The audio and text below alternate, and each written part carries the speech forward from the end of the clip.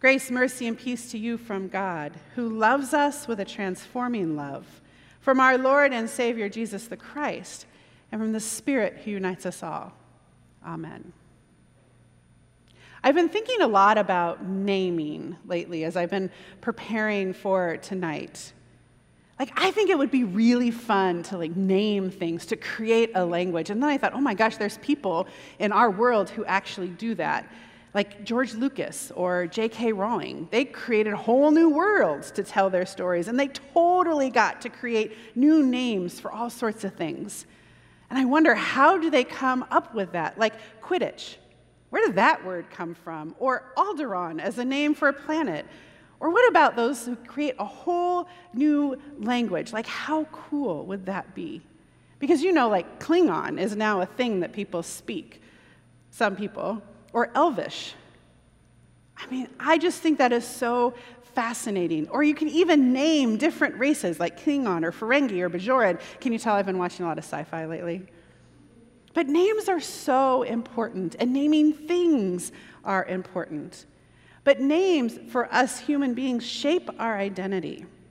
And not just our given names, although I like mine, and I think it does shape a little bit of who I am. But there's these other names, these titles that we can carry with us. My favorite are auntie, friend, and pastor. What are some of the names that you carry that are important to you, the things that shape how you are in the world? I want you to take a few moments to think about that, and then I want you to turn to someone nearby and share with them who you are.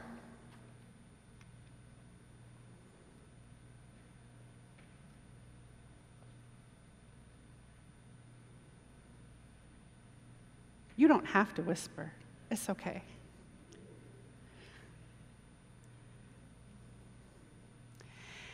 Here's the thing about names.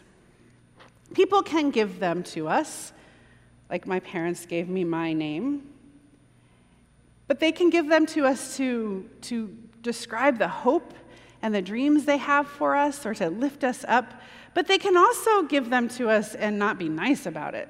Because names are not only good things, but names can actually harm who we are or harm other people, especially when we use names to dehumanize people or to stereotype people, when we use names to harm or perpetuate harm. I think of all the names that have been used for people of color that help make them not human people. Or the current rhetoric in the political sphere as we lump large groups of people and then we make assumptions about them based on the groups we've put them in. It's so easy to do. It's so easy to fall into because then we don't have to care that there's an actual human being. So I'm trying very hard, I'm not always successful, of working on expressing my frustration with individual people and their behavior instead of lumping them with a whole bunch of groups and labeling them, and that's never helpful. But this reminds me that on the other side of my frustration is a real live human being, so that I keep myself in check, to not demonize them, but to call their actions and their words into question, which, again, is really hard. Think about some names that have been used to harm you, and then turn to that same person and share those.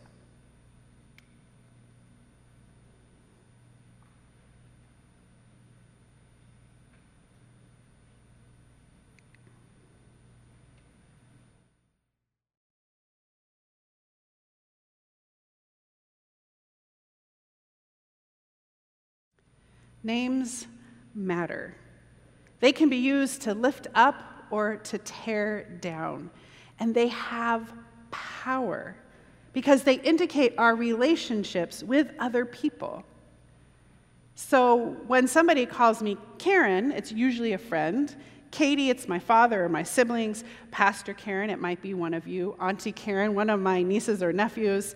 Progressive, depending on who I'm talking about, it could be a good thing or a bad thing. Artist, musician, all of those indicate our relationship together. And that's what God is doing here in our story today. God names God's self, and in the naming reminds the people of the relationship that God has with them.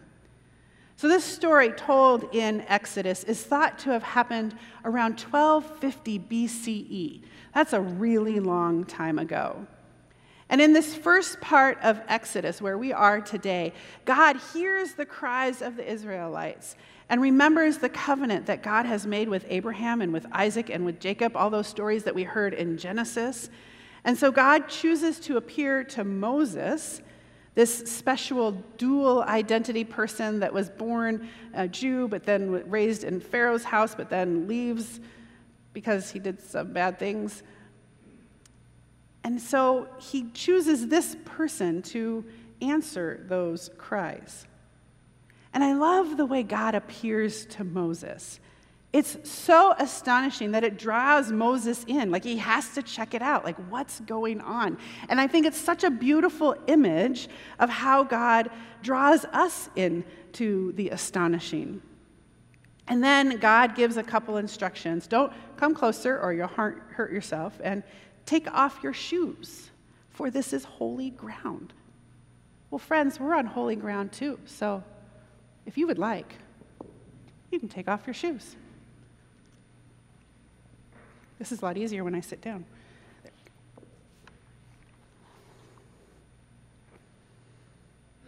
Then God, who has apparently felt quite absent from God's people, introduces himself to Moses. I am the God of your father, the God of Abraham, the God of Isaac, and the God of Jacob. Here on the mountain, beside this astonishing bush, God reaffirms his relationship with Moses even before revealing the name that Moses will ask of God. And then God tells Moses to remind the people of the promise that God has made.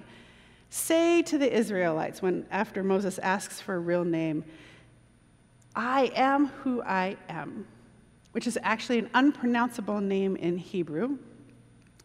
I am who I am, the God of your ancestors, the God of the promise. This God has sent me, has heard you. And this is God's name forever. And this is God's title for generations. You know when you meet someone who knew you when you were little, and then they see you after you're grown, and they usually say something like, you probably don't remember this, but I used to babysit you. This is what God is doing with Moses, reminding Moses of the relationship between God and God's people, and then reassuring him, and by extension them, that the promise still exists for them and for their children and for their children's children, and on and on and on. And there are a lot of names that these people give to God. Mostly these names are ways to ascribe characteristics to the divine: shepherd, holy, mother hen, rock, fortress.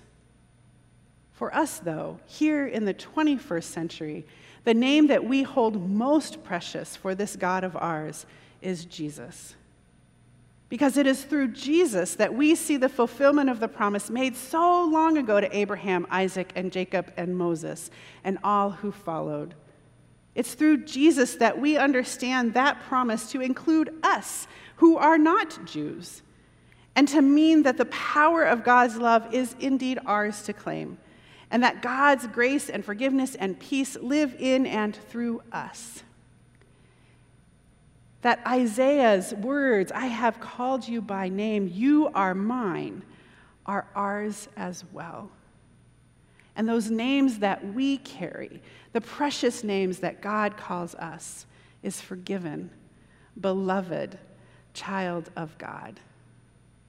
Praise be to God for the one who names us and calls us his own. Amen.